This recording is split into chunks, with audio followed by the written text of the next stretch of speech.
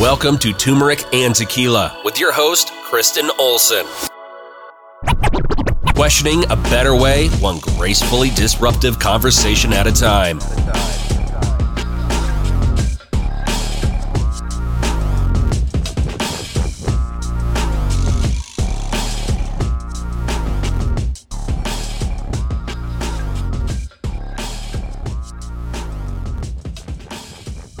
Welcome to Turmeric and Tequila. Today is another great day. I have a very special human in the house, in the studio, we like to say. Friend, mentor, life coach, spiritual coach, all the things, many titles. The Jen K. Coach, Leadership coach, yes. So Jen K in the house. That's all I'm going to say. I'm going to let you introduce yourself from here. That's it. Oh, great. That's Yeah, a great setup. Okay. No, if you listen to my other ones, I literally I say usually like first name, then I just let you guys 100% give your own version of you. Yeah. Yeah. So Tell us about yourself, Jen. Favorite color? Well, so here's my favorite, actually. So I majored in Japanese and minored in Russian. Oh, okay. I speak some Spanish, some French, and a little Indonesian or Greek on a good day. I also speak dog, cat, and the occasional horse. Boom. I speak eldest child, which is different than middle or youngest child. Okay. I thought you said Elvis child for a second. Well, but eldest, I got it. We can go there too. Yeah. I don't speak much Elvis child. A little Aretha child. Oh, yes. We can go down that path. I speak those languages. Yeah, great. Okay. So there's that. Let's see. I speak dance, mostly in the dialects of Argentine tango and salsa. I speak some Xbox 360, some Sig Sauer 380. Okay. And the truth is, like, I just feel incredibly blessed that I get to do what I do in the world, which is work with leaders around their communication, and I speak the language of help them find their own language of strengths and core values and communication. Boom. So to put that in layman's terms, she's a communication expert, whether it's in person, via voice, via digital, via text. Yes. all the things. The delivery methods are truly coaching, facilitation, and speaking. Yes. And I was a comm major, so as a language major, I think we both know how important communication is in whatever format it is. It is the communication, right, which is this huge umbrella, is actually the connective tissue, like in everything we do. We can call it relationship, we can call it branding, marketing, boom. You know, it's truly the connective tissue in between everything, and whether 100%. It's verbal or nonverbal or anything in between. That is the way that we connect. Right? It's the way we connect with each other. It's the way we experience each other, and unless we're living on a mountaintop, which also is desirable some days. But it's what's funny is even being a comm major that, and even in college we learned 80% of communication is nonverbal or what have you. It's body language or whatever. It's still a new conversation to understand that communicating is outside of us talking to each other. Yeah. That's still a new conversation, and it's like, oh, okay. Well, no wonder we're misunderstanding. Well. It's crazy to me that even after all this time and doing this for so long, I know. Go girl, okay. go. Hair flip in case you're listening and not watching. Yeah, is this idea of communication is it's not just a one-way street. Right. We think that communication is what we say. It's just as much about what we hear. And what is it? I think it's actually communication is a two-way street, and up to 80% of all communication can be lost in the transmission between the sender and the receiver. Wow, that's an astronomical percentage. So it ain't just. I hope it's a good 20% that's going through. which is even though there's so many more powerful ways to communicate other than words. Yeah. At the end of the day, words, and I feel very strongly about this. Words and, word sleuth, and yes. language. I like it. Word sleuth is so powerful. Yeah. And even if it's the smallest percentage, it's because it's that much smaller that it makes that much bigger of an impact. I completely agree. And language matters. Yeah. There was that good old sports saying where it's the louder you yell, the less people listen, and then the quieter you get and the less you say, the more they kind of lean in and really take note. Yeah. And I think that's true. I don't know if that's in my DNA necessarily, but I do think it's really real. Yeah. But on that note, I think the path of kind of learning how important communication is, I think usually stems from some sort of like breakthrough, whether it was like personal with yourself, with relationship, with job, with your business agenda. You're in everybody's life, you're at a point at some point, you'll be like, okay, I need to get to know myself better, or the person I'm trying to communicate with better, whether it's relationship or audience or what have you. And I think that's when some of these questions start to happen around communication.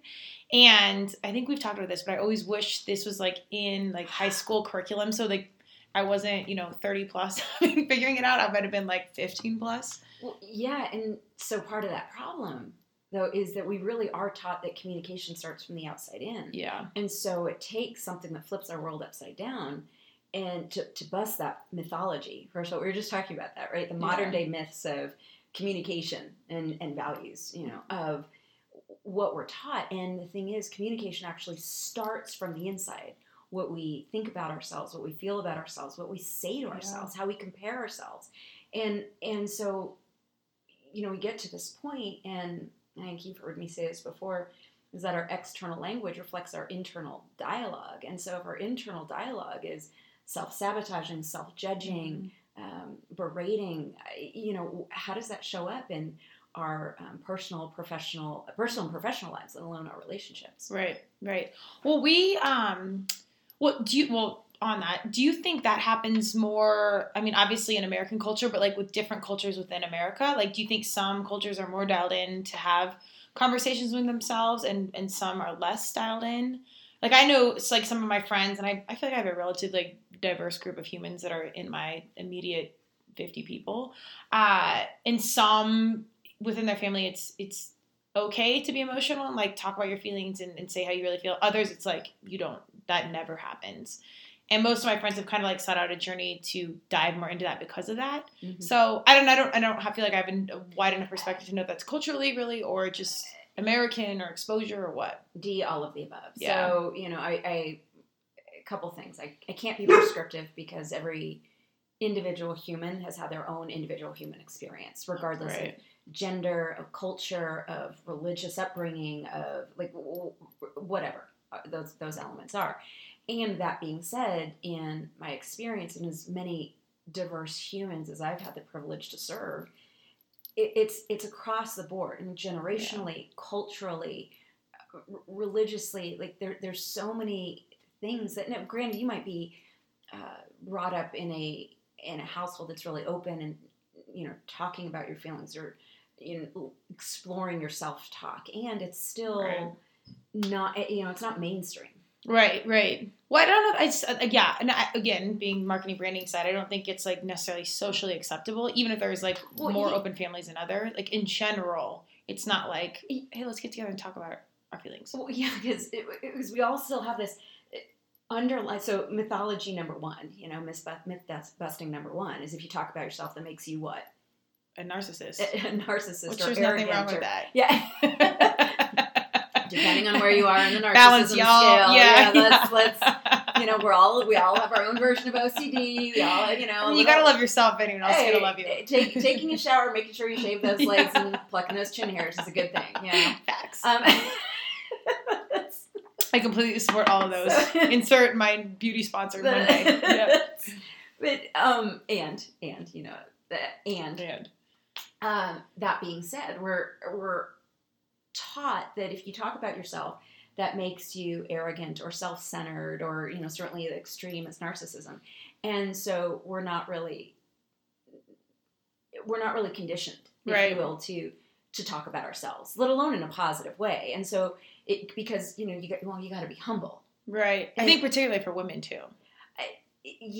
Oh my, that's a whole other podcast. Stay tuned. Yeah, I know, right?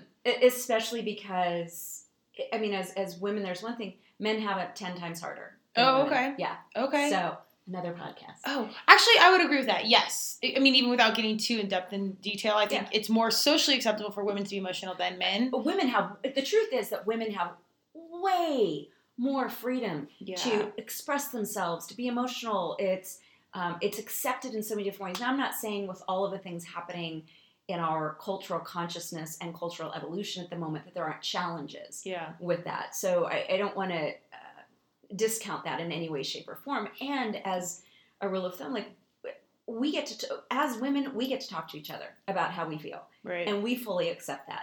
Men don't get, men start talking about feelings to each other. That's still not. Yeah.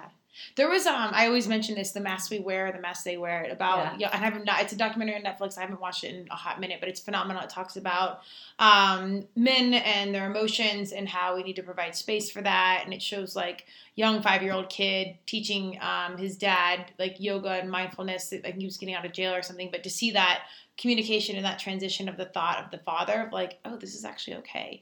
And they talked about the correlation between like school shootings or just violence in gangs and the lack of emotion that can be shown.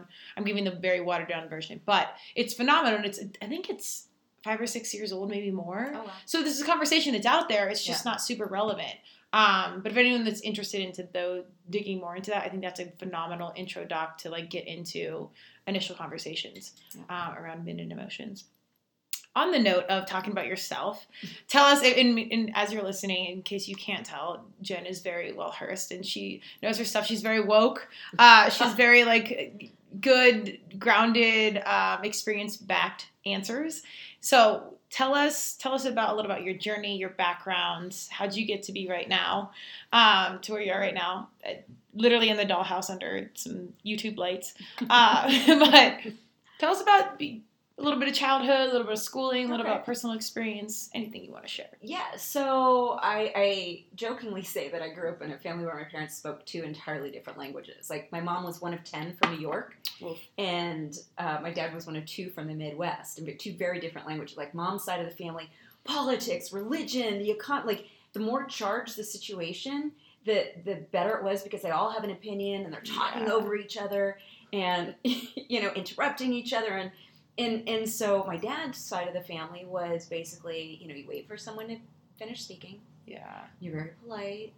And you don't ever say something directly because you never want to hurt somebody's feelings. My family's for sure like your mom's side of the family, by the way. Well, yeah. I'm like, thank God I had a mother from New York growing up in Kansas. Yeah. Because at least, it was, my mom's side of the family is I haven't seen your face in 3 months, book a ticket and get your butt home. Right? Yeah. My dad's side of the family is, oh, it sure would be nice to see you sometime. You're like, okay. Are you sure? Yeah.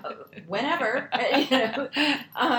And so in that, as I was saying, I grew up in Kansas City.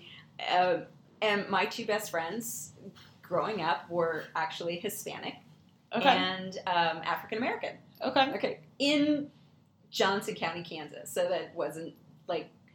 We took out the 2 people that didn't look like you. Yeah, pretty much. And so I'd always just had this broad scope. And my mom was really probably I'd say she was my first esoteric teacher. Like, she was that person who was into yoga before everybody was doing it. Okay. And we had this library with, like, Thoreau and Emerson. And my mom would say things when I was growing up, like, honey, the only person your anger is hurting is you. It's eating you up from the inside. And I'd roll my eyeballs because, what does she know? Yeah, and she's doing yoga. That's so weird. And she was right. So she had an understanding of those things. Like, we had herbal teas, and we had special time. Like, she'd make the time to let my sister and I know that, well, I love you both equally. And, there will be times when I do things for Jen or I do things for Michelle, and it's not that I love either one of you less. It's just times when I'm going to see something for one of you that reminds me of you, or we're going to do things. This is great separately. Parenting advice in case anyone has a kid out there. This is really phenomenal. Like, that's pretty. Was your grandma like that? Like, no, my grandma. You would have loved my grandmother. Oh, okay. Grandma she was an artist. Okay. She was an entrepreneur. She threw social parties and cocktail parties all the time. Oh, by the way, wore a different wig and would dance and play music. Oh, yeah, she's Kayla. I was gonna say, was she friends with my great grandmother by chance? Like, perfect. Okay. Yeah, so she was. They're all like dancing right now. Oh man, laughing at us. And I truly wish that my grandmother had been around after I had started my business. Like, she and my grandfather both had a very entrepreneurial bent. Yeah. So, which was always fascinating. Like, she was always doing something different, out of the box, and trying things and selling it. Yeah. It just, so she was truly remarkable. And of course, Henry. Hey, Wait, Henrietta was her name? Yeah. This is so weird. No. So my grandmother, so I live in my great-grandmother's house. I mentioned this on a few casts, but when I had chickens, I had like, I don't know, like between 9 and 14, like a lot of them. I love how you just dropped that. I had chickens. Yeah, well, I would still have them, but there was a raccoon. It was a whole thing. I loved them. Anyways, the eggs are super clean. It's wonderful, and I love them. My dog would probably eat them now. But my grandma, like, came and, like, babysat them before I had Cleo, my dog. And one day she's like, I let Henrietta, like, eat first or something. And I was like, wait, what? She's like, yeah. So she just named one chicken Henrietta amongst, like, 14. I was like, well, what about the rest of them? She's like, well, no, just the one. And I was like, that's the weirdest thing. The fact you just named that name, that is so bizarre. Like, anyways, so that's so crazy. Like, she just happened to name one chicken and like still talks. I'm like, okay. Yeah, we could talk stories about it. Yes. Anyways, okay. That's so random. Yeah, so when I was blessed enough to actually grow up in that generation where I grew up with my grandparents. Yeah. You know, my grandmother would, take care of us. We'd spend the night at her place. Yeah. We'd put on, Sonny and Cher show and dress up in all of her jewelry. And go, Sama V. Yes. Hair flinging and all of that. I might have just dated myself. I'm totally okay with that. Oh, anyway. We went to the Cher show in New York, so I'm very privy to the year. We'll talk about that. Yeah. So it was influenced by these amazing women, actually. Yeah. And my aunts on my mom's side they were kind of like my older sisters. They weren't that much older. They were in high school and junior high when I was growing up.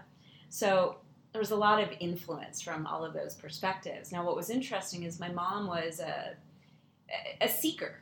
And she lost her mom when she was pretty young, about 18. And I don't know that she ever resolved that. And so as she was on her yoga pursuit, she ended up finding, an Indian guru type person and started learning Sanskrit and doing meditation. The next thing I know, she's practicing vegetarianism in the house and we're taking our shoes off and, all status quo, okay, whatever. And then she kind of started to check out, and I always knew more for my age. It was the kind of thing, like I'd call, my godmother would jokingly say, as an 8-year-old, I mean, she'd be asking me for advice. Oh, okay. As I'm spilling cookies in the back of her car. So, you knew how to random odd things. And so when I was about 11 or 12, I guess my grandfather passed. It was my mom's dad. And she kind of, it was like her anchor was gone. And she really started to check out. And so it was interesting because up to that point, we'd been so close. Yeah. And I knew that someone had my back. I could always figure things out. It was someone who saw the best in me and was a partner of sorts.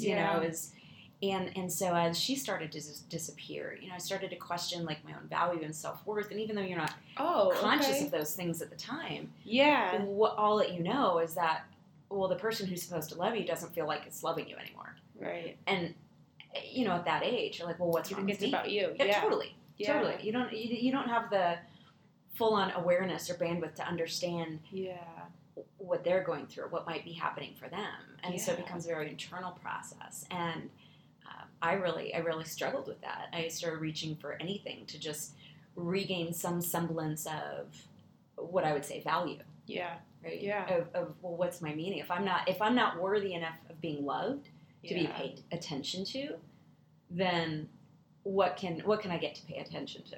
Oh, dude, what a phenomenal metaphor for kids nowadays, as meaning the attention you were expecting was from like social media, digital era, and now your kiddo not getting that attention from these outlets that are supposed to be identifiers. And you're talking about a human, I'm talking about a digital, which is a whole other combo. But I mean, it's such a relevant conversation because that's how our young people feel when I'm not getting external validation from something I should be like my friends are because they're on vacation in a bikini, look a certain way, what have you.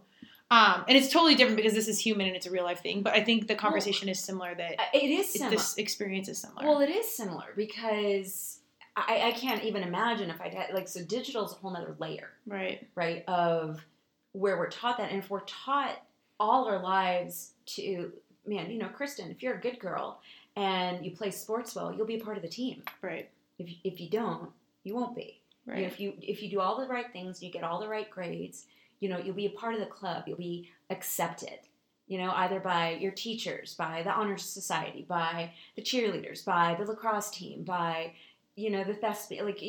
We've got this human need for belonging. Yep. And we're really taught that if you do all the right things, you'll be accepted by some group and have a sense of belonging. If you don't do it, you won't belong. And so that underlying tension and, dare I say, even sometimes maybe terror of being left alone, of not belonging, is, while it might not be conscious when we're growing up, it's still there. Oh, if you add a digital component to that, it's crazy. That's kind of why we're seeing some of the stuff we're seeing. Yeah, like it's. I can't even. I know. Yeah.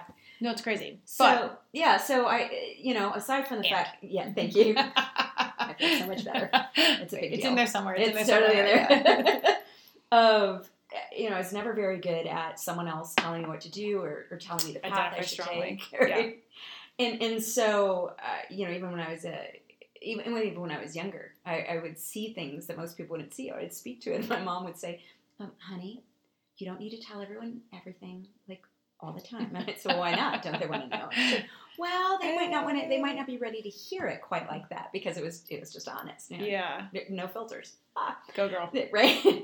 So mom then became subject to that, because I'm like, dude, WTF is going on? Like, what is with you? Yeah. And it got to a point, this happened, so let's say 12, 14, so maybe 2 years, where I was kind of just getting through, thinking, man, am I crazy? Am I, and seeking comfort and drugs, sex, anything to just fill the empty need inside of belonging and being loved. And so I looked at her one day, we got in this argument, and I looked at her, I said, I know I'm not crazy, I want to see a therapist, because what 14-year-olds wouldn't do with that, That's and amazing. She's like, fine, you go find one. I'm like, okay. So I did. Okay. And, that's great. She was open to it. She sounds as it is, but at that point, I enrolled my dad to make sure that I got there, and she never went with me. Okay. And she kept withdrawing further and further and further. Oh, interesting. And things came to a head one day, and I just realized, like, it's not me. I didn't know what else to do, and I just knew it was no longer a healthy place to be, and that she wasn't hearing me. Mm-hmm. And so it was actually very strategic and very well thought out, and I wrote a note explaining this is no longer a healthy place to be. Wow. I don't know what our miscommunication is. You're clearly not hearing me, and I don't know what else to do. So I basically wrote a note, left it on the door, packed a couple big duffel bags, and left. And you were 18?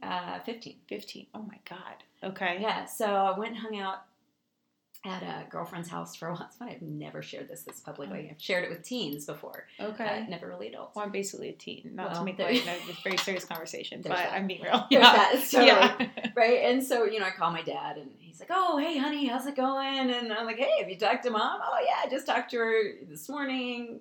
And just based on what he was saying, how he stands. So she didn't tell you I moved out of the house. And there's like this pregnant pause. It was the first of many pregnant I've never heard that, but that's amazing. Okay. It was the first of many pregnant pauses from my dad. Where are you? Yeah, I'm going to get you right now. And he said, look, can we have dinner tonight? And my dad, it was super courageous, because my dad's not the most courageous guy. And said, look, I know it's not your first choice, but rather than, going to school and living on the street, or, dropping out of high school to go get a job, he said, I'd like you to consider living with me. And so the short story is that my sister and I ended up living with him, and there's plenty of other things that happened with Mom. Wait, so your parents were divorced? My parents were divorced. Got it. Okay. So there was that piece, and that was at 15. And the truth is, I spoke the language of anger quite fluently at that point. Yeah, that was my primary language. Yeah, I'm like, oh yeah, you want to piss me out? That's a good chunk of people under 20. So I feel like that's relatively. So it was, and it was the kind of thing where I never noticed. Like, I was having stomach aches all the time. Oh, okay. And, I had like UTIs or, different types of infections. Yeah. My body was screaming. Yeah. And I didn't know how to listen to it at the time. And so when I was 18, I actually ended up in the hospital with an infected cyst on my kidney. And that's when I started to put some of the pieces together, because the doctors at that time told me what my life was going to be like in my 20s and 30s and 40s. And I'm like, yeah, dude, that's not for you to decide. Like, that's old school medicine, though. That's we still kind of have some of that today. We still do. Yeah. We still do. And I don't mean any disrespect to any physicians. It's just recognizing that that's a construct and a model that has its purpose. And it's not all knowing, and it's not all seeing, and it's not always all encompassing. Right. It's actually very rarely all encompassing. And right. That's a whole nother podcast we want to break down into like modern, quote unquote, modern day medicine. Right. So we've touched on things, not to interrupt you, we touched on things a little bit about the emotional getting into the physical. No, like just where like you start to, feel terrible and then it shows up physically in your body. We haven't dove fully into like the conversation around modern medicine. But just tiptoeing around it, it is a larger conversation to dip into, and it's a factor to consider in the overall scenario. Right. Yeah. And that was, so I heard him out of, what this diagnosis meant. And then I had some mentors. He introduced me to those more holistic models, which, like Chinese medicine and Ayurvedic medicine. Yeah. It show you the emotional component connected to your organs and how the organs are actually connected to, and so I learned that the kidneys represented blame, shame, guilt, and resentment. I'm like, oh, crap. Well, it all connects. I mean, it was like, okay, well, that makes sense. And so that really started me on the path of doing my deep work. Yeah. Like, okay. Like, do I want to hold on to this and perpetuate this diagnosis, or do I want to do something different about it? Oh, okay. So this might be like a crazy deep and or surface level question. I don't know, either way. Yeah. Trauma and having to go through that with your family is really hard. However, had that not happened, it would have shaped the pivot point in your life that has shaped everything you've moved forward towards. Absolutely. And here's the thing, everybody, I don't care how perfect, your childhood is, like, everybody has gone through something. Everybody is wounded, has gone through some type of, frankly, some type of shitstorm in one way, because it's personal. No one else can say, oh, well, yours wasn't as bad as mine. Like, we don't get to decide that. Right. And so everybody's gone through something, and it's that which I think shapes us, because the only thing we have is choice. Sure. That is, if I've got a platform that I stand on, that is, at the end of the day, we all get to a choice point, and that's all we're presented with. And the more tools we have on how to make better choices, the more like vibrant of a life. Right. Well, I think you can finally fall into what is most fulfilling to you. I mean, I'm obsessed with impact and conversation and all these things, hence we're here.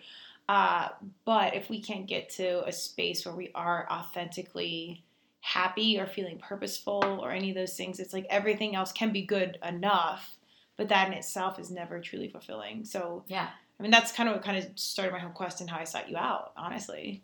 Of like questioning a better way, being like, okay, things, we checked the boxes. We did college, we did sports, we did this, we did CrossFit, whatever.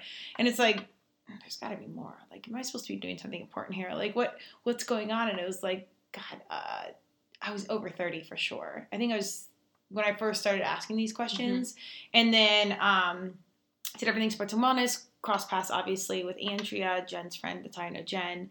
And she's like, you need to go meet my friend. So Jen and I connected, and then we got into like the core values. So I guess I don't want to pivot away from your piece of the story. No, it's all tied in together, right? Yeah. Because I think one of the key things when we met, and you were really like, I want to fulfill my purpose. Yeah. And we're doing that. And I'm like listening to you, and I'm like, so it's funny. I know I've even got it. It's like my purpose is to make an impact and a difference in the lives of others. Yeah. It's like, aren't you doing that? Well, sort of. Well, and it begs the question of how often do we strive towards quote unquote purpose, or question if we're fulfilling our purpose or living our purpose, when actually more often than not we're actually right on purpose. Yeah. There's no there. Right. There's no, once I fulfill my purpose, then I'll magically become happy or peaceful. Like, there's no there. Right. And I think that story is the same, although it's rebranded for different people. Like, people will be like, oh, when I lose 50 pounds, or I make the CrossFit Games, or I get married, or I find my perfect person, or I have a kid. It's when I get to this point, then everything will be okay. And ironically, I usually think that's my super educated, super driven, super type A, super like quote unquote, air quotes or quote if you're watching, people that like are good people, or like the people that want to be working harder. And I almost think it works against us because it's like, more isn't more. Like, recognize where you're at. Be present. Slow down. All this stuff I've heard a million times. It's not about more. It's about the natural evolution of our spirit. Yeah. And who we are. Like, that, and we can't help that. Right. Like, that's going to happen no matter what, because we're not in stasis. Yeah. You know, we're designed to be dynamic, and our brains are designed to seek out new learnings. I feel like I'm going to a Star Trek. New civilizations. The light is kind of point for that, so embrace it. Go with it. Yeah. So see, it happens. So, you know, it's we can't help that. So yeah. So where do we get to go? Cut ourselves a little bit of slack and go, hey, I'm at the end. And what is it? I think the Dalai Lama says we all have the same purpose, and that's simply to be happy. Except I think that each one of us is going to get there differently. Yeah. Meaning what inspires us, energizes us, makes us happy, brings us joy, might be slightly different. Mm-hmm. And so it's finding that. It's not any more complicated. I completely agree. And I still struggle with it. And that's why I'm so passionate about like marketing and branding and what have you. Not because it's monetizable. And it's because in a digital space right now when our young people have their phones all the time in front of them, it's literally creating our realities. So I think it can provide such phenomenal connection, intel on what's going on, streamlined process around education, deeper conversation, connection, what have you. At the same time, I think it's a massive disruptor and interrupter of some of these same things where this is now reality. Person that's 120 pounds, 5'2", blonde hair, blue eyes, size C-cup boobs, like this is how a female looks, and then you understand Instagram filters, like so our reality is getting manipulated so much earlier, and that's defining, you know, reality is nothing more than provided meaning. So our young people are just seeing things earlier that aren't real. And you made a comment earlier about if you don't know who you are, how does that affect your brand? Well, and that's the irony behind our job is I think branding used to be about, okay, sit down, tell me what do you care about, but like what's your audience, was this, here's what you do, here's how you package it, where my branding approach, and I think a lot of new age marketing, branding, and like forward thinking companies and humans are saying, okay, tell me about you, and instead of creating, and I'm considering myself a pretty good creative and come up with a good story, tell me what's within, like let's reveal what's always been there versus let's create something new. It's like Michelangelo. I saw an angel in the marble and I just had to free him. Yeah. I feel like I have heard that, but thank you for, exactly. I needed to cut it away in order to free him. Like, yes.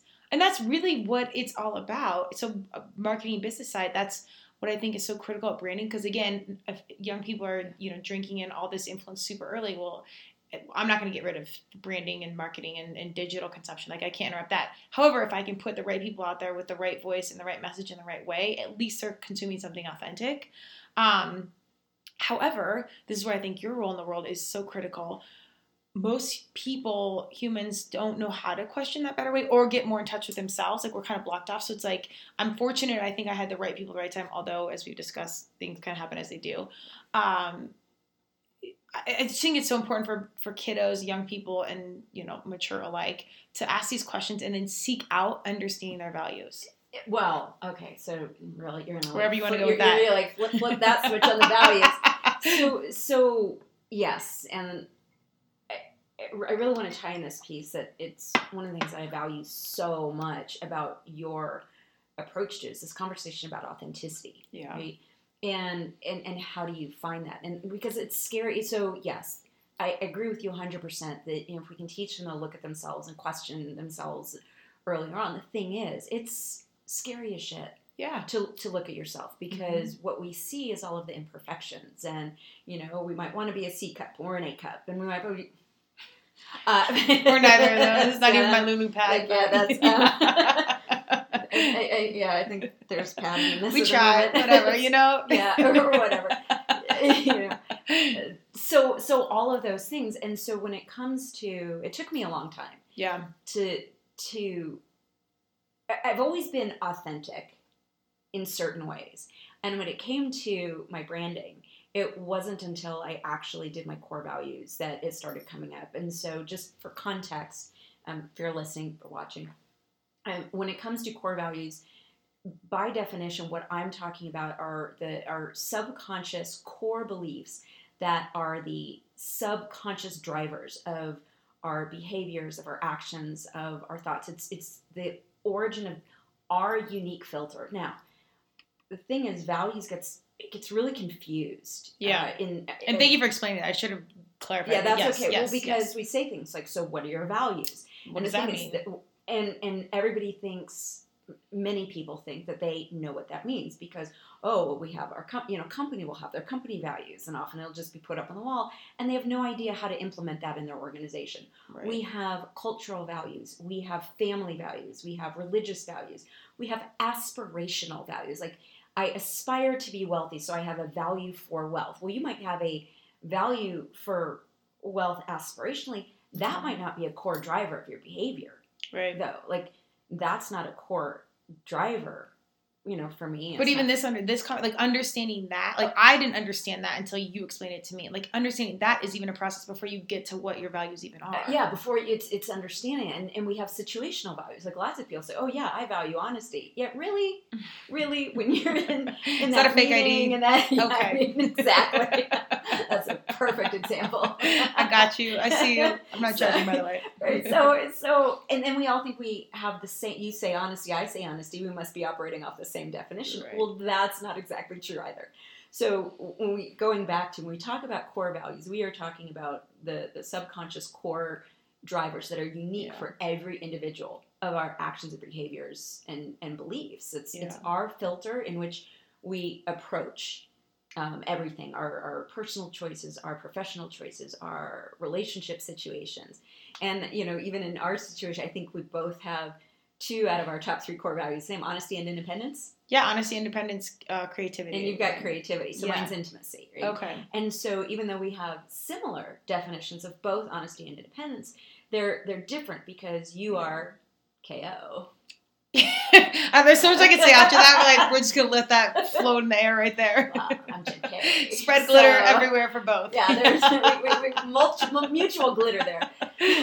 And because we're different people who've had different experiences, how we define it in our experience of what it looks like, feels like, and sounds like for us is unique. Yeah. And it's knowing that then makes the difference. And so what's so funny is I can share that now as my core values are honesty, independence, and intimacy. And for me, part of that honesty, part of my working definition, because we have definitions and because we evolve, our definitions evolve with us.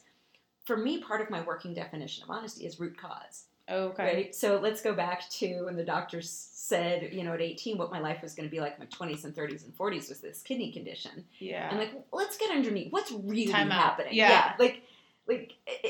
Long before I even knew that honesty was a driver for me. I'm like, well, why wouldn't everybody want to know what actually is going on? Why are we talking around in circles? Right. Why are people not talking about the big fat ass white elephant in the room? Yeah. I don't get it. It's like, oh. Do you want to run for office? Yeah. I would never last. Yeah, that makes 2 of us. That makes 99% of us, actually. Here's what's funny. I don't know if I ever told you this. I actually worked with someone who was running for office. Oh, okay. And I did not know this. I was coaching them on their messaging and their platform. And he explained to me that he was not a career politician. He was running for office. I said, what's the difference? And he said, no, professional politics is like Hollywood for ugly people. Oh, that is... So that was one. Hilarious. So that was one. And also kind of true. Well, which was interesting because politics is a game that I can't play. Now, and so we got talking and I said to him... You can't play or you choose not to? I definitely choose not to. And this is what I told him. I said, I am a communication strategist. I'm not a political strategist. Okay. And he asked me a couple times, are you sure? Like, this is actually true. I can negotiate like a boss. Completely. I can negotiate and influence like a boss. I can help you. And so he was really struggling because I challenged him. Is this the platform that you want to stand on? Because if this is who you say who you are, this is the messaging of how you say that. And it's not a game. It is definitely kind of going against the status quo in politics because there's so much. What was it in 1984? I forget what they call it, but something speak. I mean, like political speak. There's a lot of smoke and mirrors, like rhetoric. Sort of. They're talking about like Chappaquiddick, and they position it a certain way, so you digest it a certain way. Yeah, well, you don't really know what people are saying or what they mean. well, I mean, it's an art form. So, I mean, honestly, it's kind of, I'm like marketing, essentially, not to get marketing by name. I mean, like, well, it can be because you're selling your soul, but you're not slinging like a consumer packaged good, but you're selling an idea and a methodology and a way to believe and support.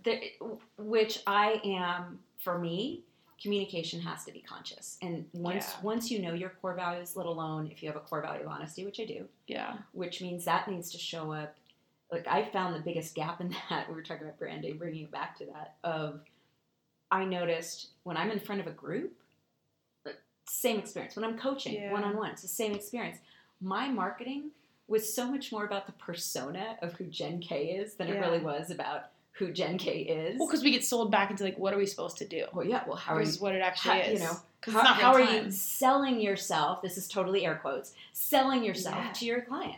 Well, and to play the opposition on politics, I do think a lot of really great people get in the game, and then you have to understand at some point you have to not negotiate. You have to maneuver. You got to maneuver, but not what is the word I'm looking for? Not negotiate. A compromise. I don't know the word.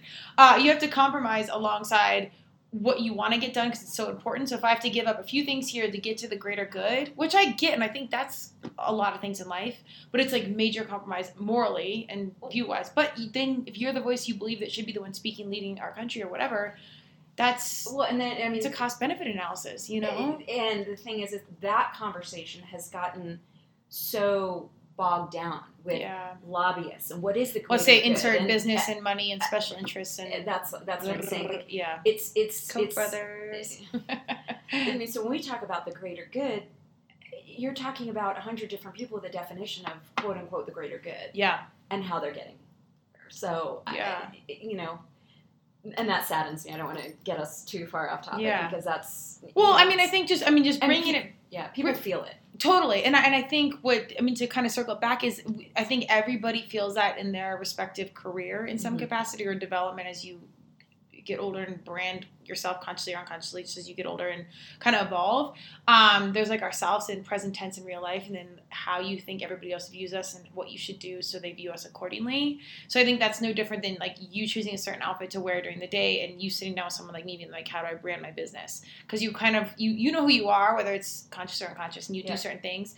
But then you take out outside influence, company, parents, family, marketing, paycheck, whatever, and then you start to filter what you think is real, what you should do, to where you think, or what you think is real and how you actually are to what you should do, and you start to like let those come in. And I don't think anyone, even somebody that's like as aware as yourself or myself, where I'm like good at other people's branding, then I get to my own, I'm like, I don't want to be in front of a camera. Like all this is such great practice for me because I don't really love it. Like it's a little cringeworthy when I have to post pictures of myself. I don't have to, but like again, things I should be doing. Right. Pictures of myself, videoing this and that. I'm down to do it. I love it. It's authentic.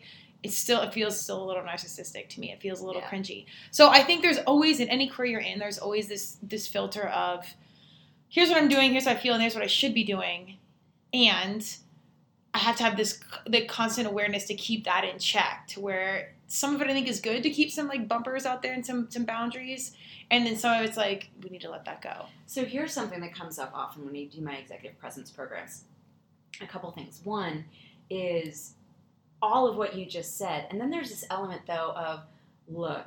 At the end of the day, I feel like I'm a red hot mess inside, and I don't want you to see my red hot mess. So I'm going to act like everyone's a mess. Yeah, PSA. Everyone's a surprise. Every SVP, every even VP, your parents. Every C-level exec, even your parents. Like everybody's a red hot mess in some way, pop star hero, your parents, totally. Yeah. And so we get into this place of, well, I don't want you to think any less of me as a professional, and I don't want you to see this red hot mess. So I'm going to be this persona of the quintessential professional, so that you see what I want you to see. I show you the me that I want people to see, not the me that I really feel like I am. Yeah. Right.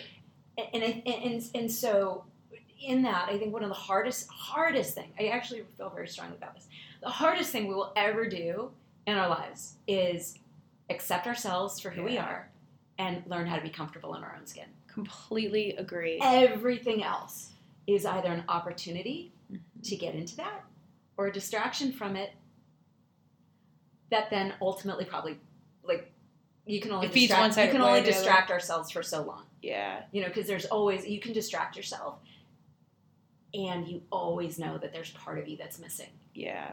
Yeah. And that wants to get back to yourself. Yeah.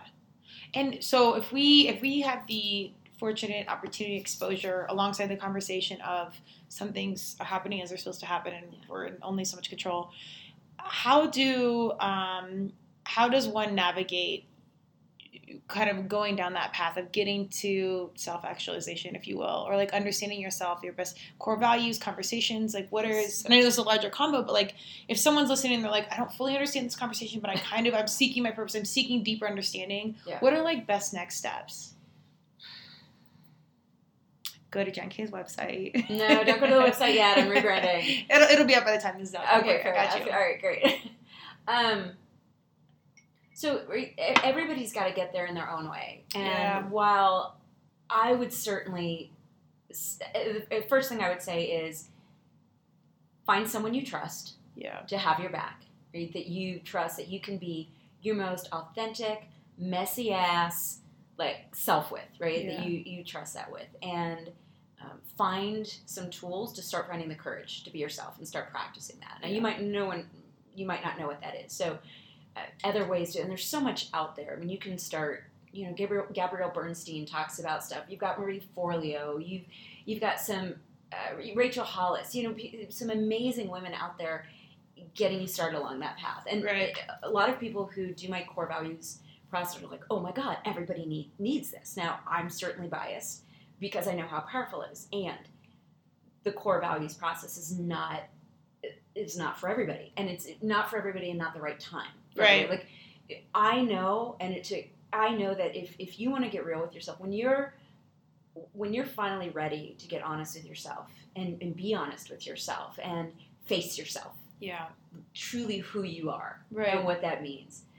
Then I would certainly say the core values, which is why I'm going to launch the virtual values. Yep. And see what happens, because it's an opportunity for you to access your own definition of yourself. Then from there, and I'm going to share with you my process just for that, and then let's look at some other ways to do that. Right. So first, identify your core values, what they look like, feel like, and sound like specifically to you, because from there, then you create your own qualification system. Yeah. For choices, for decision making, for what you say yes to, for what you say no to. For, my God, can you imagine just trusting yourself? Well, and I don't want to interrupt your flow, but this is, and I love that I've done your process, because it was, again, I consider myself relatively aware. I'm out in the mix of things. Absolutely. I'm amongst, men, women, colors, races, economic status, like all the things. Thankfully so, just because of my work and my coaching, whatever. And this was like all new to me. So once we had this conversation, I identified my core values. I was like, oh shit. Like in independence or honesty, I was like, well, independence 100, take a look around. And then creativity, I was like, oh shit, that matters. And then the more I got into it, and I kind of pulled back, and I was like, wow, I really loved creating stuff around my lacrosse business. Like the t-shirts, like the shit that most people hate, marketing flyers, conversations, like creating this. And like, I've always loved fashion. Judge. Wearing everything. I'm in the dollhouse right now. Yeah, creativity is a core value. And let's be clear, like, creativity isn't the dictionary definition of creativity. Like, right. Your working definition is actually where your purpose gets to be expressed. Yes. For you, creativity is about expression in whatever way, shape, or form. But my favorite Salt and Pepper song, expression, expressors, like all these things, like it all fit together. And I was like, creativity wasn't even on my top 5. I think because you pick the ones you think they are, and then the test shows you what it actually is. I don't think creativity was my top 10. I didn't even put it in there at all. So just having that conscious thought of understanding of myself at 30 plus years old, I was like, oh, no wonder I would rather be doing these things or this. But again, that's that I'm supposed to versus I want to be doing. And I don't know if maybe in my brain creativity wasn't monetizable or whatever. Who knows? But having that personal intel was such a game changer without it being strategic for branding or monetizing or whatever. It was purely just this deeper sense of self that was that came through in my relationships, friendships, fitness obligations. Business, anything that I really commit to, you start to build up that self-worth, I want to say, and self-understanding that changes how you interact with everything around you. What's true for you. Right. And what's cool is when we're in alignment, with who we really are, things flow. That's when the money comes in. Right. It's not about the money being an external thing that we need to generate. It's about being in alignment with what's true for us. And when we're in alignment, that creates, and now, getting into like, the new agey sort of, stuff. But that's that frequency of when we're in alignment, it creates this ease and flow because we're not feeling like we're working against ourselves. But I think some people are used to that, like more is more like masochists. Like the harder I work out in the gym, the story, the better it works. It's not even being a masochist. We're taught that more is better. Yeah. You don't have to just be from Texas. Right. More money, more prestige, more visibility, more credibility, more exposure. Like we're just, again, we're taught that more equals better. And I think our young, it's not. Yeah, no, I was just going to say, and I'd say that's another myth. Yeah, I think our young people are starting to call that out. I really think at some point, Instagram, social media, what have you, all of it, maybe even podcasts, will be taboo because it's being out there and putting everything out to everybody will be so obnoxious, and it kind of is now, but I mean, I love it with balance and some space for real life. But I think that'll become but I think our kiddos are like, well, I don't want to work 8,000 hours a week, so I don't care about money that much, and I don't care about training so hard where I have 50 MRIs and 4 knee surgeries before 20. Like, I think hit the wall a little bit. Well, to your point, this next wave, I'm going to call it. I don't like putting people in boxes, so I'm not going to call it like the next generation. This next wave of kiddos, they might want more money, not at sacrifice to their well-being. Yeah. And I think that's the call out. It's much more subtle. It's not just black and white of more isn't necessarily better. It's that, okay, well, there's more as long as it's serving me and what I'm looking for. Right. And so how do I get there? Because they don't necessarily have the models. The waves before us was, work hard and retire. Yeah. Dude, I don't even know what that would look like. Are you kidding? Like, I'm just getting started. Yeah, I was going to say, I matured late, so we got this better stretch out. We got some time. Right? I can't even imagine what that might be like. It just means, we got our laptops and we're doing our podcast in Italy. I don't know. Yes, let's put that out to the universe. 1,000%. I'm out here. Yes, I'm here for that. Great. So if you're looking for those next steps, I mean, there's certainly, I'm just a big believer in the core values because it does that for you, right? Yeah. It aligns you with who you are. And I would then say, look for those other elements that you feel aligned to, that give you both a challenge, right? That challenge your own status quo, not just sits in your status quo and you go, oh yeah, it's comfortable. Great. I'm going to use this example just because it's there. Insert eye roll. It's happening. She's eye rolling right now.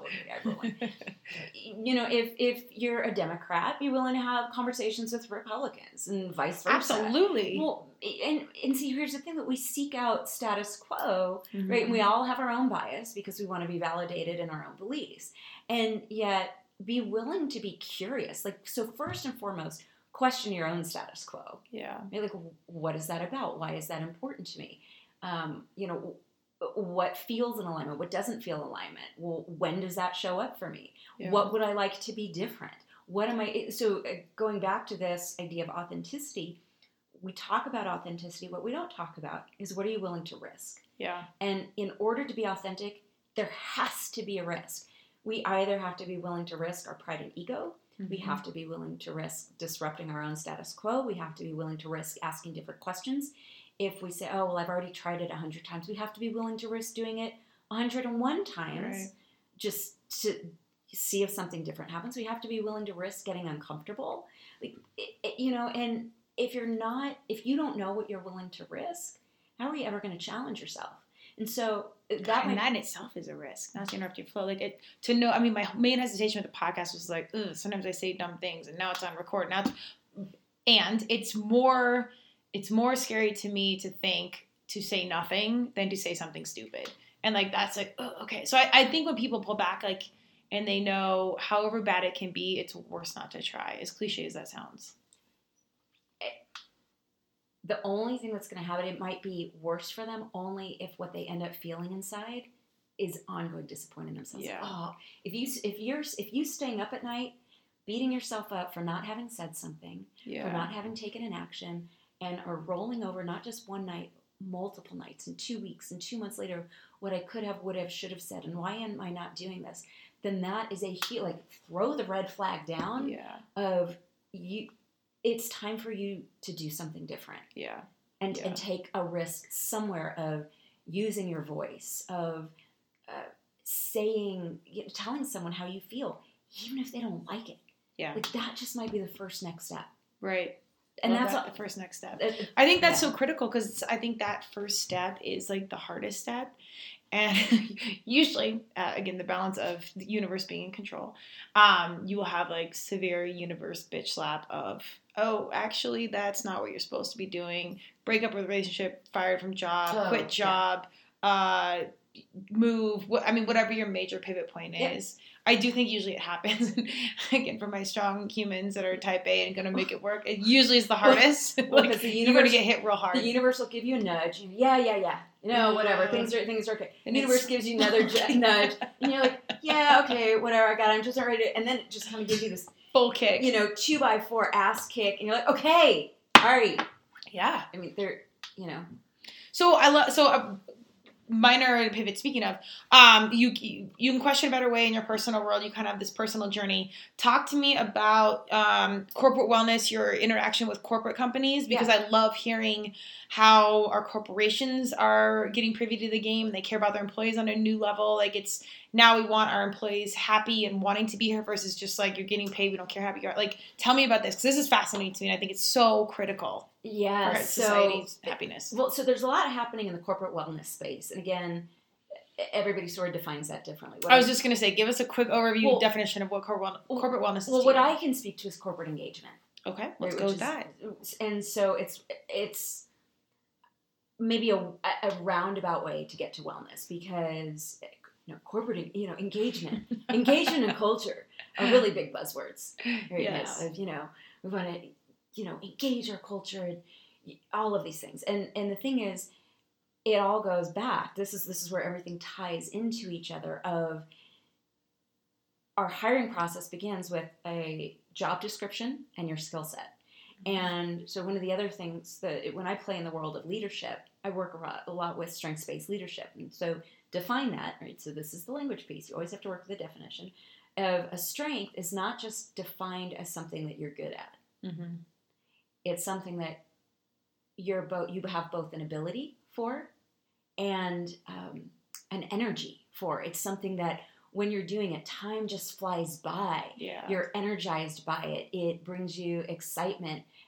You have not just the ability, but the accessibility for it and that you thrive on. As a matter of fact, it's something that you do so instinctively and naturally that it might not ever even occur to you to call it a strength. Okay. And so what we found, and this is where the research of Marcus Buckingham has been amazing over the last 2 decades of looking at when leaders in organizations and employees in organizations get a chance to play to their strengths, there's greater engagement, right, which impacts the culture. Okay. So if you think about it from the perspective of an athlete, you bring people on a team not just for their ability, but where they really excel, and you can tell that they've got an energy for it. Sure. Right? Sure. Where you're not going to have a quarterback running block. Right. Why would you do that? Right. And I think in the sports roles, it's a little bit, it's defined a little early because you kind of choose your position and then go on. However, your coach can put you into something else, and then there's like complete And dismay. why do you choose it, though? Because you like it. Because you you enjoy like it the most, it. or you're good at it, or whatever. And even if you're good at it, there's an intersection of both your appetite for it, right, Yeah. where your energy around it, and your ability for it. Yeah. And so you choose it. Yet we don't look at corporate hiring the same way. Right. And that's where some of that gap comes in. So what we've been seeing is this trend of when people get a chance to play to their strengths and they're in alignment with the work that we're doing and they're more energized and frankly enjoying the work that they do, they're more engaged. When they're more engaged, they have greater wellness. Yeah. Well, I mean, they make more money. I mean, there's that because everybody wins. Right. And yet so often, like, I have no business putting together spreadsheets. Can I do it? Of course I can. I was going to say, yeah. Of course I can. I can absolutely do that. I'm perfectly capable. Yeah. Well, I look for every distraction possible before I'll sit down to do that. I will check email. Yeah. I will go to the bathroom 100 times. I will realize I need to eat.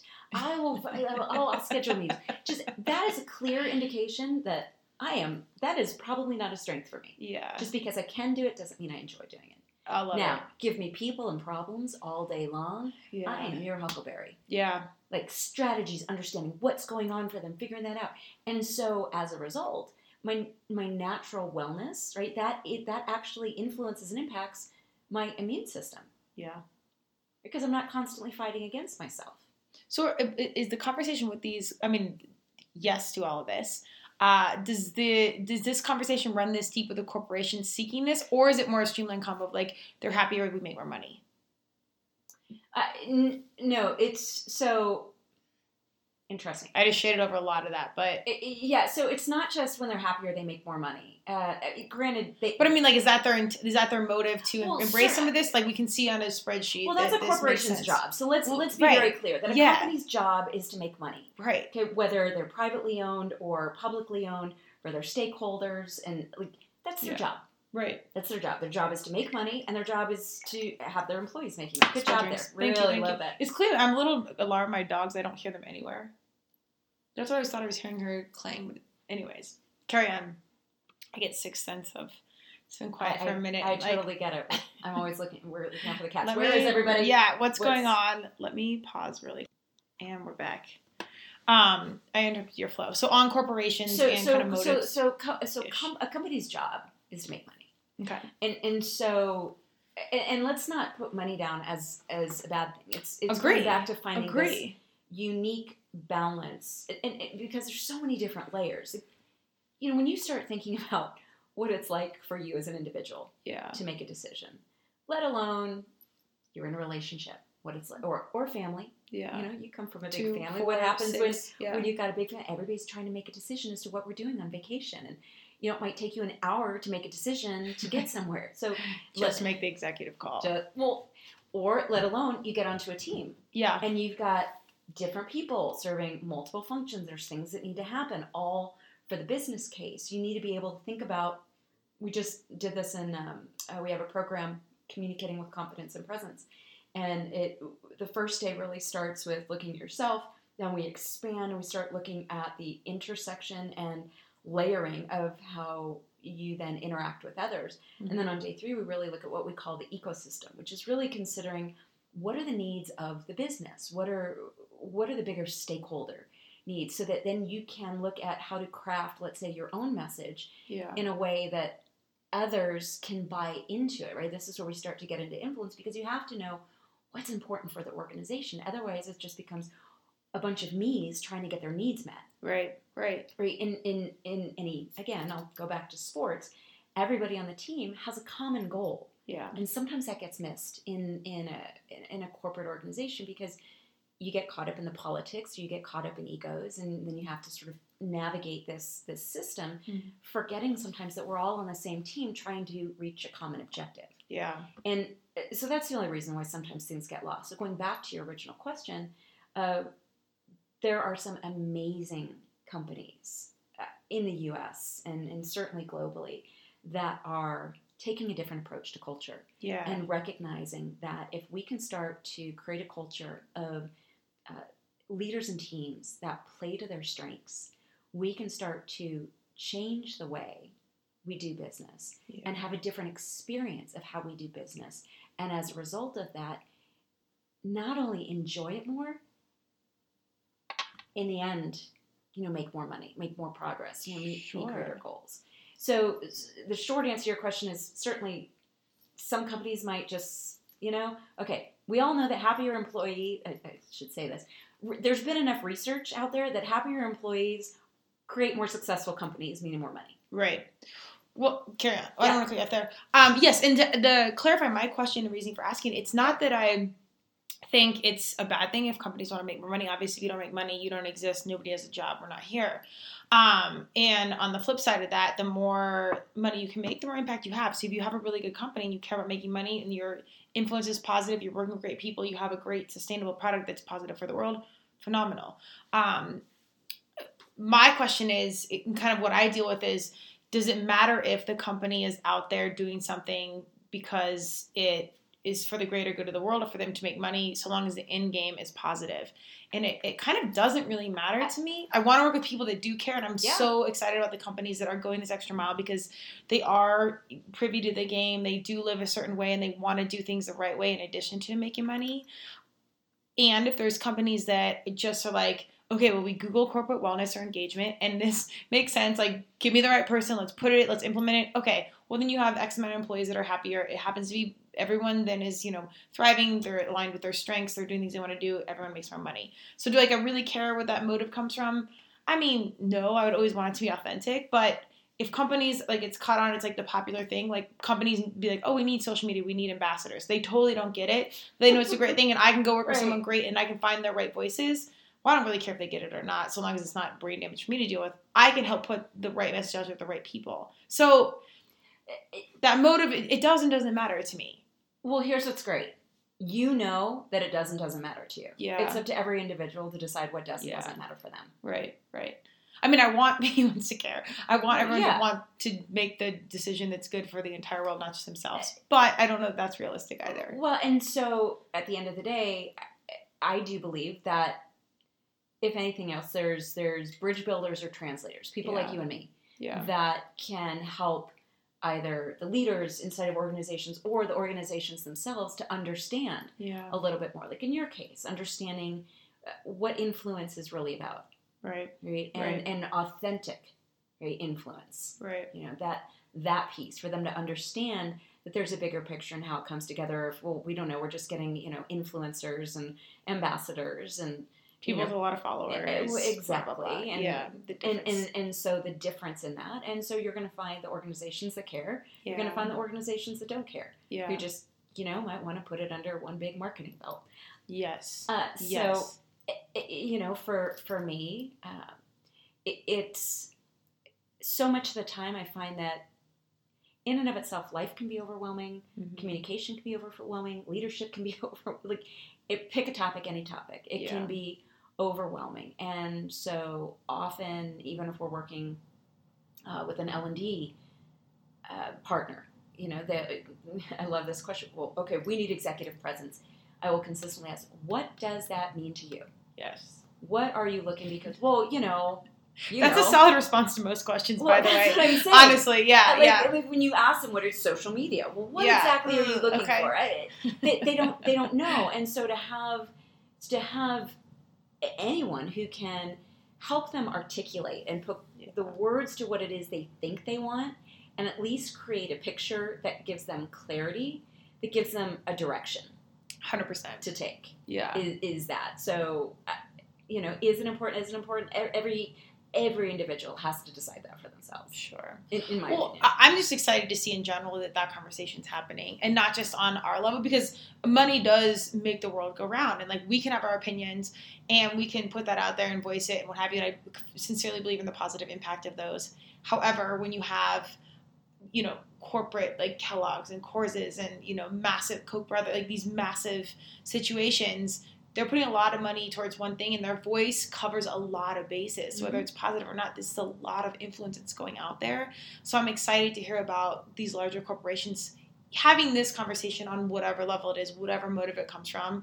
I'm excited about it because I think that influence and positivity and whatever, regardless of the motive, infiltrates, society and the greater good as a whole remarkably. So I will say this, right? Even if you're looking at a company and organization, every company and organization is made up of people. Yes. And people are all unique. Yeah. And it's why I'm certainly on a mission to help leaders find the courage to be themselves and reintroduce them their own critical thinking skills so that they can make better choices. Because when we and that's where it kind of comes back to the individual inside of an organization, the better choices we make, the better experiences we have, that becomes the ripple effect. The more our family and kiddos benefit from that, the more our teams benefit from that, the more our clients benefit from that, right? And that's where I think we get to the greater good. Yeah. And sometimes, when we talk, you and I talk about things like, I want to make a difference in the world and, this huge vision. Well, sometimes it's simply a matter of doing your own damn recycling. Yes. Like, you got to start somewhere. It's like, okay, I don't know what to do with the landfills, and I can do my recycling. Yeah. And make sure that it's being recycled. Yeah. I don't know what to do about, kids in this situation, and I can volunteer 1 hour of my time a month. And that is impactful. And that's why to support that conversation, it's about the big players, the big money guys, what have you. And it's about the little decisions every day that add up that really influence the way things run. And even more so, let's go back to the heart of what you and I talk about all the time. Of it's using your voice and challenging yourself to step outside of that fear of speaking and of how you'll be perceived, to put voice to one thing that matters to you. Yeah. They say that public speaking is like the second greatest, fear for human beings, and I totally disagree. I don't think people have a fear of public speaking. I think we have a fear of being seen. And yet it's the one thing we want. We want to be seen and heard and accepted for who we are. Yeah. Yet we're terrified that if you really see who I am, you might not like it. Yeah. And so that, if we can come to that and say that, put that one boundary down of, do not hit me again. Yeah. Right? Or, it's not okay to speak to me like that. Or, this is what I need from you right now. Mm-hmm. Like that one little sentence, that one little phrase, and challenging ourselves to put voice to something. Yeah. Or stepping up when we see someone doing something wrong and saying, that's not okay. Yeah. It's none of your business. You're right, and that's not okay. And would you say on the flip side, to compliment or to support, oh my God. Both sides, so it's not just so dark? Oh my God! Which yes. I think it's more around, honestly, around the negative, where it's like we do, especially this day and age in our political space, we have to stand for what we believe in, and I think we have to embrace the positive of. I'm going to tell you 2 stories. Here we go. One, I'm at the pool getting my workout on, right? Because I got a metal plate in my leg. We didn't even talk about the head-on collision. Right? My universal 2x4. Healed herself from major injury. Yeah, wheelchair, had to learn to walk again, all that good stuff. Yes. Right? Don't ever let anybody tell you what you can't do. Ever, ever, ever, frickin' ever. Especially your branding professional. Especially your branding. And your doctors. And you are the only person who gets to decide that. So I'm at the pool, getting my swim on, and I'm out in the Arizona air, kind of drying off in the sun. And I'm looking over at this gal who's getting ready to swim. And when I tell you, she has on this beautiful, 1920s, flowered, bright blue bathing cap. Yes. Okay? Okay. It made my little Speedo swim cap look like 3rd grade. I'm like, that is how the the flowers literally on it? Lit flowers. Good, big. Perfect. And what did me and my girlfriend who were working out do? She said, oh my God, I love your swim cap. Yes. And she's like, thank you. I always wanted to dye my hair blue, but since I didn't do that, I figured a blue swim cap was the next best thing. Go, girl. Go on with your badass flowered blue fluffy swim caps. Yeah, and mind you, you've got everybody else training for a triathlon there. Okay? I was going to say, doesn't that create additional drag? I would always make the fashion sacrifice, let me be clear. Right? But as an athlete, it seems like a situation. I'm with you, girl. I'm with you. The dichotomy was so fantastic. So taking the time not to go, check her, out and talk. It's like, honor that. I mean, she's willing to step into that. Yes. Bring that on. The second one, I was flying LA. I'm standing in line at Southwest, and there's this old elder couple. They look grandparently. And this little girl comes up, and she's got an open bag of Cheetos in one hand, and she's got, her backpack on her other hand. And she goes, all right, are we boarding yet? What's going on? Are we here yet? Are we going in the plane yet? Mind you, this is not a dramatization. Okay. And they're like, well, we're going to get ready. Go in a minute. What number are you? She's, I don't know. What number? Like, well, let's take a look. They're very calm. She goes, oh, look, I'm number 36. Actually, she puts her hands on her hips. I'm number 1. But that's just how that rolls. Yes. And she looks at me and she sees this little key on my keychain and she says, oh, is that a little key for a little mouse that you keep in cage that you let out to play sometimes? And I looked at her and said, how did you know? Oh, I just guessed. And I looked at her and just such enthusiasm and brightness. And I said, what is your name? She said, my name's Pearl. And I said, well, hi, Pearl. I'm Jen. I know a YouTuber named Jen. Do you know her? I go, I don't. Does she spell her name with one N or two? She just spells her with with one N. I'll bet you spell yours with two. I said, you are so smart. How did you know that? I just figured it just looked like you are Jen with two N's. And she looks at the guy behind me without skimming. She goes, you look nice. Aww. And of course I turned around and like, no pressure, dude. So it's on you. Right. So she's talking and she's like, so are we taking one plane or two? Are we there yet? Like, what was that? I'm like, well, where are you going? She goes, we're going to Disneyland. And I said, wow, you seem really excited to go to Disneyland. I said, and you must have really cool family. I said, to let you eat Cheetos first thing in the morning.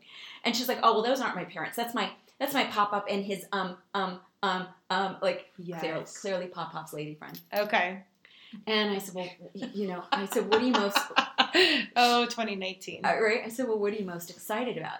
And she goes like that. You can't see this. She goes, I am most excited about Space Mountain. Or this enthusiasm.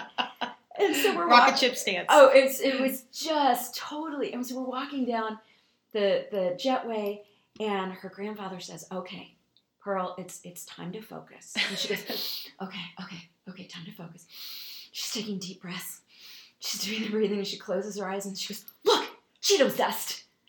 And just like this, this enthusiasm and this excitement and unbridled joy at everything. And you can tell, like, I was so enamored with it. And when we get on the plane, and I'm sitting a row or two in front of her, and I sit down and I hear, good morning, ma'am. Good morning, ma'am. Good morning, sir. You have a lovely smile. Good morning, ma'am. Good morning, sir. I'm like, oh my God, this child, like, ex-Oprah, man. She's just, again, unbridled. And it occurred to me how many adults would want to tone that down because they don't have the energy for it. And they're not comfortable with her enthusiasm or energy. Yeah. So I went up to the flight attendant and I said, look, you have an honorary flight attendant on board. She's 11 years old. Her name is Pearl. I don't know if there's something that you can do to acknowledge her, but this is her first trip to Disneyland, and she's very excited. So sure enough, as we're coming in to land, they're making the landing announcement. She said, and we'd like to give a special shout out to Pearl. Oh my God.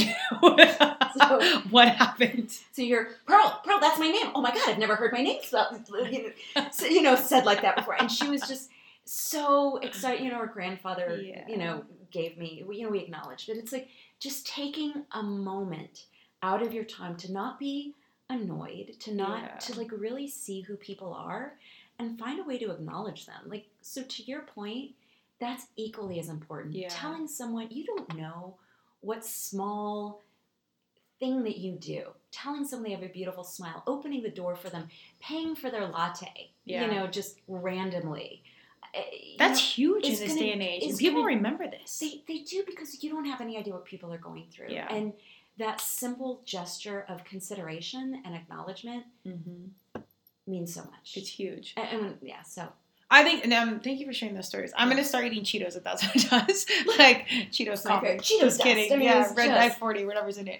But no, I think that's, and to our kiddos, it's so funny, I think as young people get older, meaning us, as the young people, Speak obviously. Yeah, no, as we're still young is my point. I think you do kind of learn to like dim the light a little bit and be, fit in a little more, what have you. I do think we're getting a little more open-minded in our world. But I think that's how kiddos, you kind of like, you exist in certain space and then you learn to be a certain way. But to speak around these small acts of kindness, when you pull back in your lifetime and you can think about little moments where it's like, oh my God, I remember being in college and two of my teammates went to Target and one of my teammates forgot her wallet and the girl in front of her paid for like her CD or something. She told our team, we talk about it to this day. It was the biggest deal that somebody spent, $20 and was like, dude, I got you. And paid for, like, who does that? Like, it's a small thing. You think you go to the bar and you spend $40 on a round or whatever. You buy some kiddos CD for $16 and that's a story that's reverberated X amount of times, X amount of years later. Or, today it's a year-long membership to Spotify. There you go. Yeah. I mean, it's a big deal. Like these little things are huge. And I agree. Like you don't know, I wanted to piggyback where you said, you don't know where people are at. One of the best things I've pulled out of having these conversations around the cast and just our conversations in general with our great people is that we think we know a lot about each other. We get to know each other. You see things, and then you like start to unfold all these other layers. One, you see how much we really do have in common, no matter how different we look. I mean, it's really remarkable. And I've had a few conversations now where I don't know the person I'm interviewing at all, and we have so much in common. We look entirely different. We are way more alike as humans than we will ever be different. I completely agree. We just have unique expressions of that similarities. It sounds cliche, but it is crazy how similar we all are. Even when it's like completely different backgrounds, completely different experiences. Regardless of color, gender, race, generation, religion, and life experience. Yeah. It's crazy. It's honestly really refreshing kind of seeing our world's pretty divided right now, just speaking in American terms. I feel like I've been dragging you on this, and so we probably talked about this forever. So certain things though we get so caught up. Okay, you're good. I can see waves. That's why I'm like multitasking. Yeah, great. Yeah. So we get caught up in these differences, and yet there are certain things that are universal language. I think of them as universal languages, right? Right. So music is a universal language. Yes. Whether or not you speak English and you like, country music or Madonna, right? Let's Madonna and Beyonce while we're here, right? You can be anywhere in the world, and you can be at a concert, and everybody that's all that you're speaking. Dance, the same thing. Math and science is the same thing. Sports they're like, these are like universal language. Now you might speak different dialects, if you're a Broncos fan or a Cardinals fan, whatever. Right. At the end, you still speak the language of sports, right? And if you're speaking the language of fantasy football, then you're making up your own teams to begin with. Facts. So facts on facts. Whatever. Yes. And when we look at that, and that's what's really beautiful is that branding in and of itself is. It's a universal language in how we're having it, yet it's specific in the dialects as it comes to each individual expression underneath it. Well, and that's why the core values are so important. So they're putting out the authentic space of what's real, and you can then find your tribe that speaks that universal language and or community, consumer, whatever, listeners, audience. That somehow have that common space. And again, we are all very similar, but those niche spaces and those niche commonalities can really help thrive. Yeah. And again, not about sales, but more about just sharing the voice and sharing the passion. Yeah. That's huge. Animals are a universal language. Yes. It is. I love when people are like, I'm a cat lover, I'm a dog lover. And I'm like, I happen to have dogs. I would have cats if my dogs would eat those cats. But I'm like, pick an animal anyway. Yeah. I'm going to be the first person. I'll walk into your house. I will say hello to the animals. Case in point today. I have a picture of it. I'll post that. When I post this cast, I'll make sure that picture's up first. And so they understand why. Yeah, I got you. I got you. I'll always say hello to them first. And I love that, actually. I appreciate that. It has to be Cleo just because she was first. Because we're learning Colette. Up there they are. I was wondering where they were. Now we're good. Well, of course. No, but I think it's so remarkable, again, to see how common we are once we have conversation, and then circling back a little bit to your last point, how much you don't really know what people have been through and what they're currently going through. I mean, it's crazy. Be curious. It's so much about changing the conversation. You have these things like, so how are you? Stupid question. Right? Good. Bye. Totally depends. Yeah. I'm good. Like. Because everything depends on who you are and how much I trust you to really tell you the truth versus saying, so, anything exciting happened today? Yeah. Oh, I like that way of phrasing that. Yeah. It's like, and for me, one of the things that I think of is instead of even polarizing. So what's been a memorable moment for you this week? Oh, that would really cause you to think, because there's not even an easy out way of that. I'd be like, nothing, regular week. Then it's just like, well, that feels rude. Well, you have to say something. Well, and what's cool is you're activating the brain, because then the brain starts looking for hits. And then it's like, well, I'm not going to even. We have so many podcasts to come into brain science conversation. It's like, so any memorable moments, and then it's not a matter of what's something good or what's something bad. It's like, what was memorable? Yeah. And maybe there was a really sad moment that was memorable, and yet it impacted you deeply. Or maybe there's a moment you excelled at something. Yeah. So it's changing the conversation so that you can change the conversations. Yeah. And get out of this sort of mind numbing, communication numbing, just sort of trite back and forth. Right. Of BS, airtime fluff. Yeah. And as far as like, if you can't afford to have that conversation, time, energy, whatever, the acts of kindness, like you buy someone's coffee, you don't know, maybe they just lost their parent or something, their animal, and like that, they're losing their faith in humanity, and somebody all of a sudden has some random act of kindness by, like, that is so, I mean, that could take someone from like really dark space to like really light space in a matter of moments just because of an action. So many stories that I've experienced and received, and that I've done for others. It's they're magical moments, and if we're really honest and leaning into both of our core values around that. Facts. If we're honest, life in and of itself can just be exhausting. Yes. Some days more so than others, and frankly, it's those magical moments of connection, of kindness, of connecting that make it worthwhile. Yeah. Sometimes we just need, sometimes we need that just the next step. Yeah.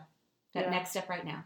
Yeah. I just need to get through the next 5 minutes. Someone just bought me a coffee. Someone just put, I came up to the gas tank and there was already money. Like, whatever it is. It's so small. Recognizing the little. So small. The little arrows that are pointing you such a huge impact.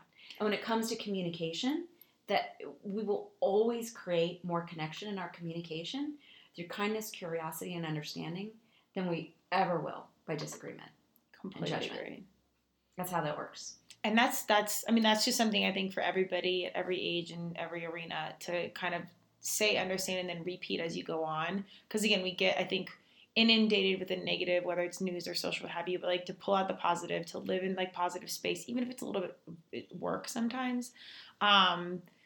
Because those impacts, like, again, that real life, real time, real kindness can be such a pivot point for people, ourselves included. Like the act of that giving or being kind can be such a massive pivot point in our brain chemistry, in our physiological self, our beliefs.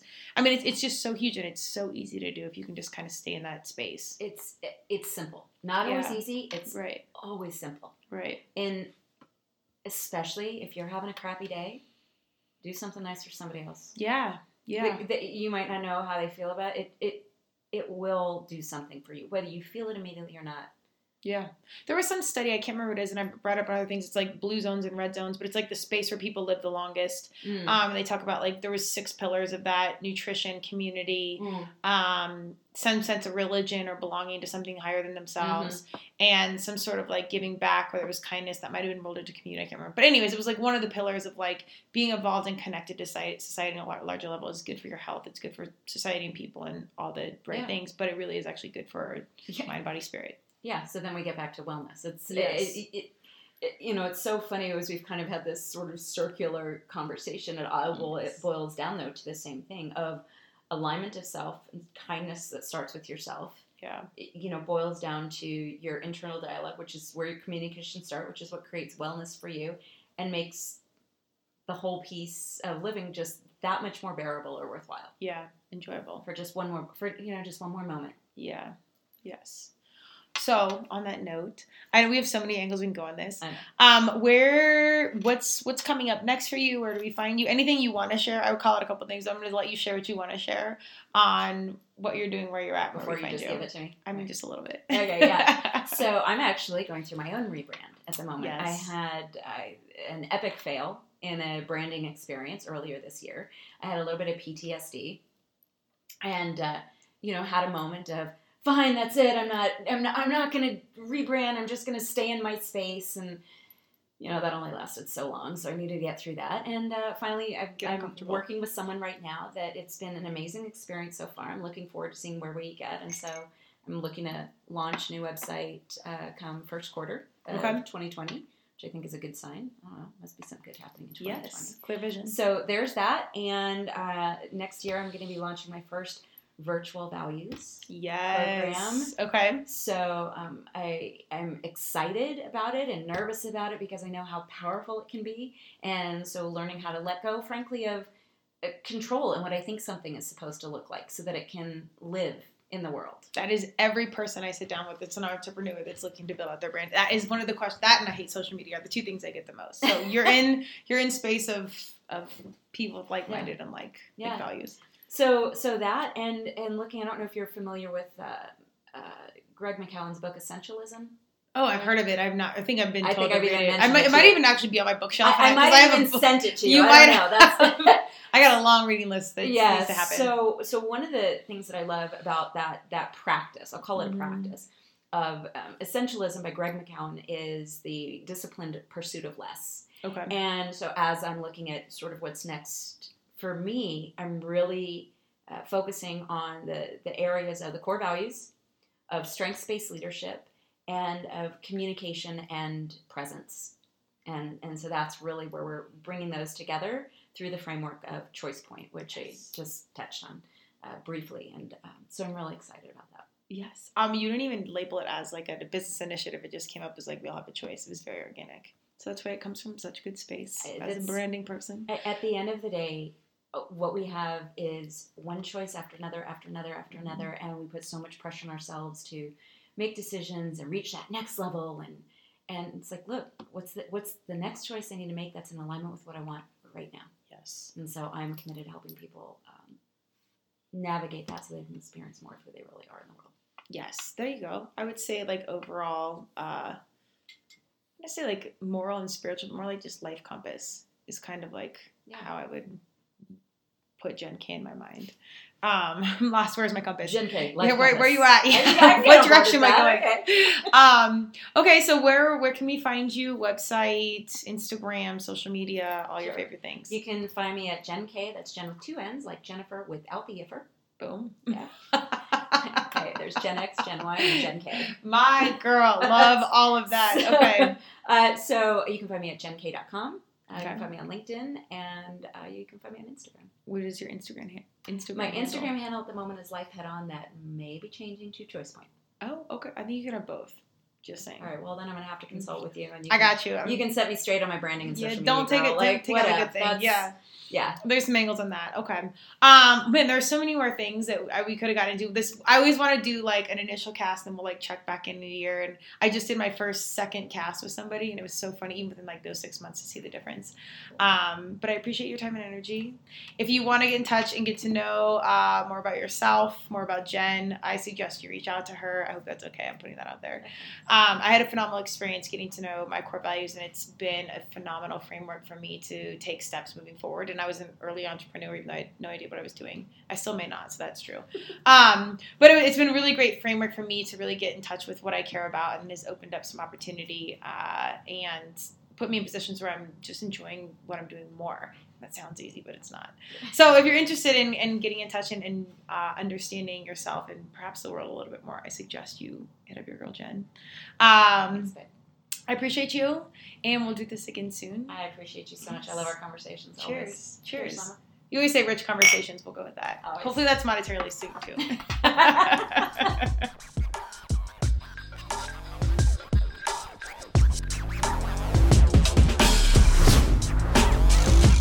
Thank you for joining Turmeric and Tequila with your host, Kristen Olson. Tune in next time, and don't forget to subscribe on Apple, Google Podcasts, Spotify, or wherever you listen.